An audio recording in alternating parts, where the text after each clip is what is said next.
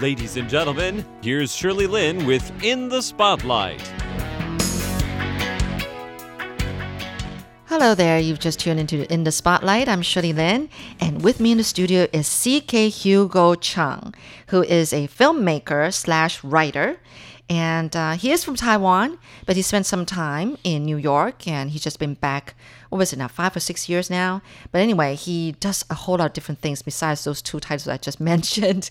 But anyway, let's meet Hugo. Hi, Hugo. Hi, Shirley. Hi, everybody. Yes. Yeah. Now, first of all, I'm really curious. Why did you give yourself the name Hugo? Well, growing up in Taiwan, it is very common for you to be given a westernized name while studying a foreign language. So actually, I gave myself Hugo because I studied French in college. And so that is how I picked up the name Hugo, because it's Hugo in French. Oh, I get it. Because it's not a common name, because a lot of times people give themselves like John or Peter or Michael, but Hugo, yeah, you're probably the first guest that come across that name. Just curious, why you chose yourself Hugo, this name. Anyway, sounds like a little artsy, and you are an art person because you spent 12 years in New York. Apparently that was your dream ever since you were a child or something like that. Why is that? It's hard to explain. Before I moved to New York in 2001, I had only been to the city twice. And then each time I just felt a strong bond with the city and the people and the energy. And so people said that if you can make it in New York, you can make it everywhere. So I guess back then I wanted to challenge myself. And so after serving my military service, I decided to pursue my graduate study in New York City. And apparently you kind of self-taught yourself English. Your English is like totally fluent. You even write poetry in English. That amazes me. Not a lot of people can really master English like the way you do or some of the people that I know. Why this love for the English language that you even went to the point of self-teaching yourself? I guess I always wanted to find a different language to express myself. Just like sometimes you say that you have your biological family and you have your chosen family. So I think in the case of linguistics, I made a decision of choosing English as a self-expression format. And I guess in a different language, I think I discover a different side of myself, more creative, artistic, free, liberated. So you studied French in college, you said? Mm-hmm. You majored in that? No. I study political science. Oh. Yeah. So you've always liked politics?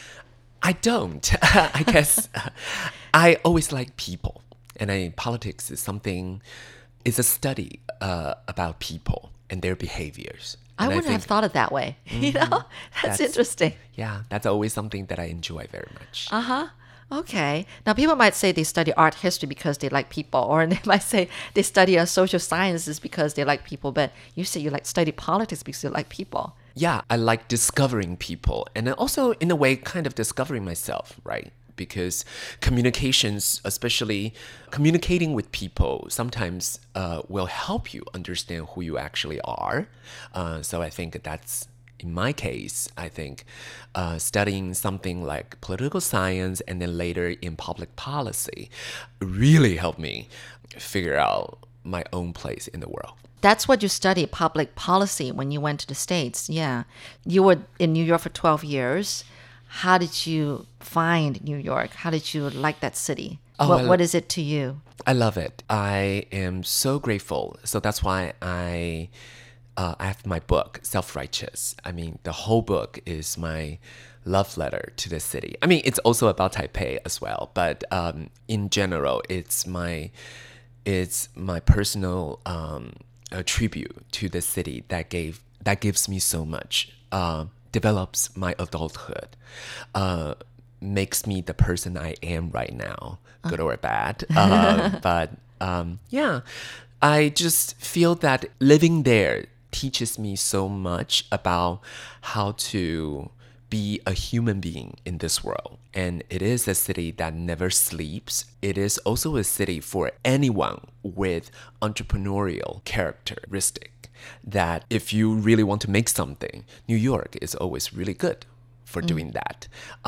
After New York, now coming back to Taipei, I feel like Taipei shares quite a bit of similarity with New York, which is also, if you want to be entrepreneurial, Taipei is also a very great city to do that. Oh, that's good to know. I have a copy of your book right in front of me. It's Self-Righteous, righteous as in WRITEOUS, okay? And it's really a record of your life in Taipei and New York, and also some poetry works in here. Now, apparently you write poetry in English only. You don't write in Chinese. Well, this book is actually, there is some Chinese in here, right? Yes, I thought I came across do, some Chinese. especially I write poetry and short stories, and especially in poetry, I always try to experiment bilingual perspective, which is, mixing English with Chinese. Because when I lived in New York, I was so inspired by a lot of poets there who can mix their original languages such as Spanish or French with English. And so after working with some of the poets that I know from there, I decided I am going to do the same thing. But I do see the challenge in doing that because I think English and Chinese are very different languages in terms of the roots of the linguistic roots. So it has its own set of challenges, but I will keep doing that. So. Yeah. Well, that's a recent publication, right? It just came out last summer. Right, right. Oh, wow. That is great. What else about New York that you just cannot forget? I think it's the people. I think, like what I said, New York develops my adulthood. I have lifelong friends living there, and which in a way really helped me a lot in this whole process. And so that's why I think it's the people. You're listening to In the Spotlight with Shirley Lin. When you first arrived in New York, did you know what you were going to do? Yeah, I did not have a very clear idea of what I would like to do, but I guess I've always been a very driven person. So even though with vague ideas, I just started to snowball from one perspective from another, and then gradually turn the whole thing into a personal network. Ah, okay. So what was the very first thing you tried when you first arrived in New York? What was the very first thing you did? Do you still remember? Oh, God. Yeah, I haven't talked about it for so long. Oh. I think while I was in school, in graduate school, I did a lot of internships. So jumping from one internship to another, I think at one point I had 4 or 5 internships Going at at the the same same time? time. Yeah, Wow. going on the same time.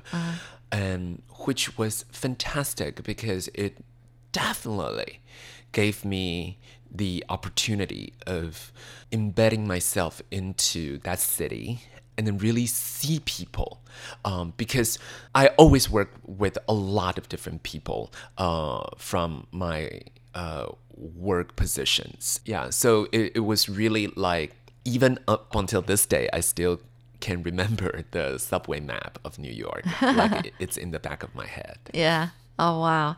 Now, of course, you miss New York, and you do go visit every year since you've been back, and you miss your friends over there. So, yes, I do recall New York being just a rich place. But at the time, I didn't think it's a place for me to live, but it's just a place to kind of like spend a weekend or a long vacation there. Yeah, that's how I feel. It's just a lot of modernity, contemporary everything.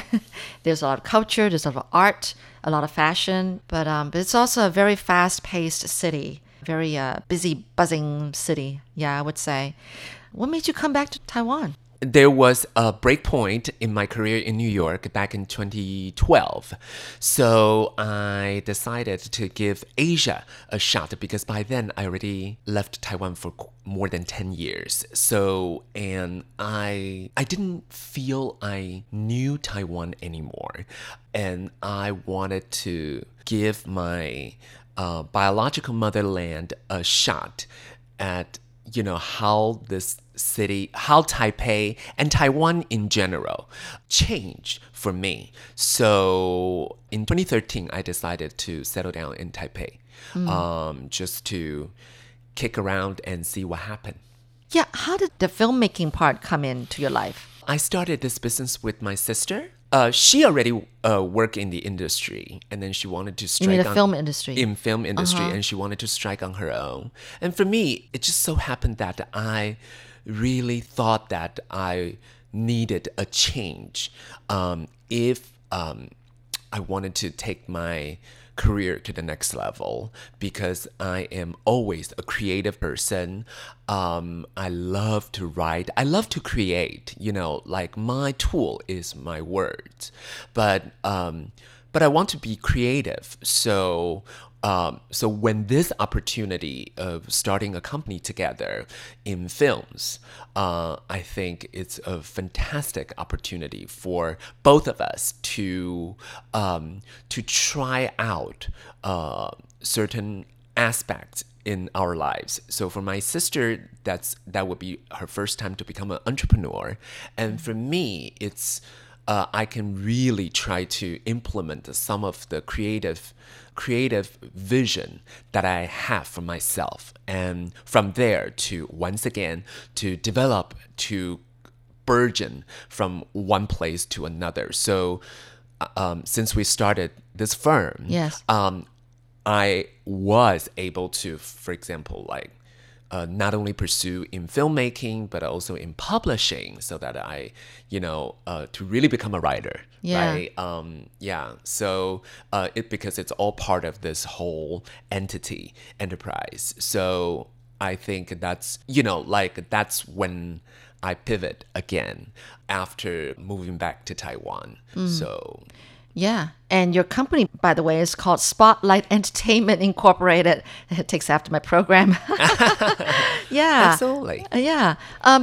So did your sister also study abroad like you? Yes. Yes. She and I, at one point, about 10 years ago, we both ended up in New York. Oh, okay. So it was, it was truly great to have your family member live in the same city. Yeah, sure. And so, there are so many filmmakers these days.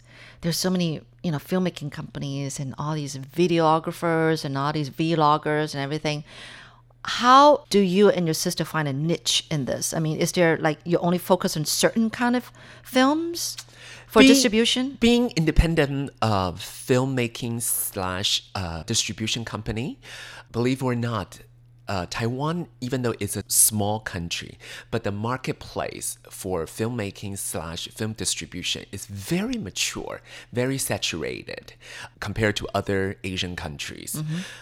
You'll be amazed that, and this is what I learned from 2017.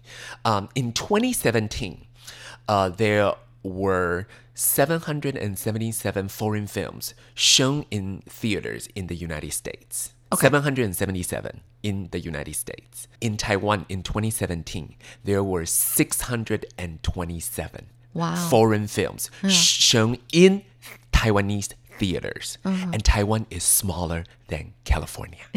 So yes. So just how competitive and sophisticated that the Taiwanese movie audience is.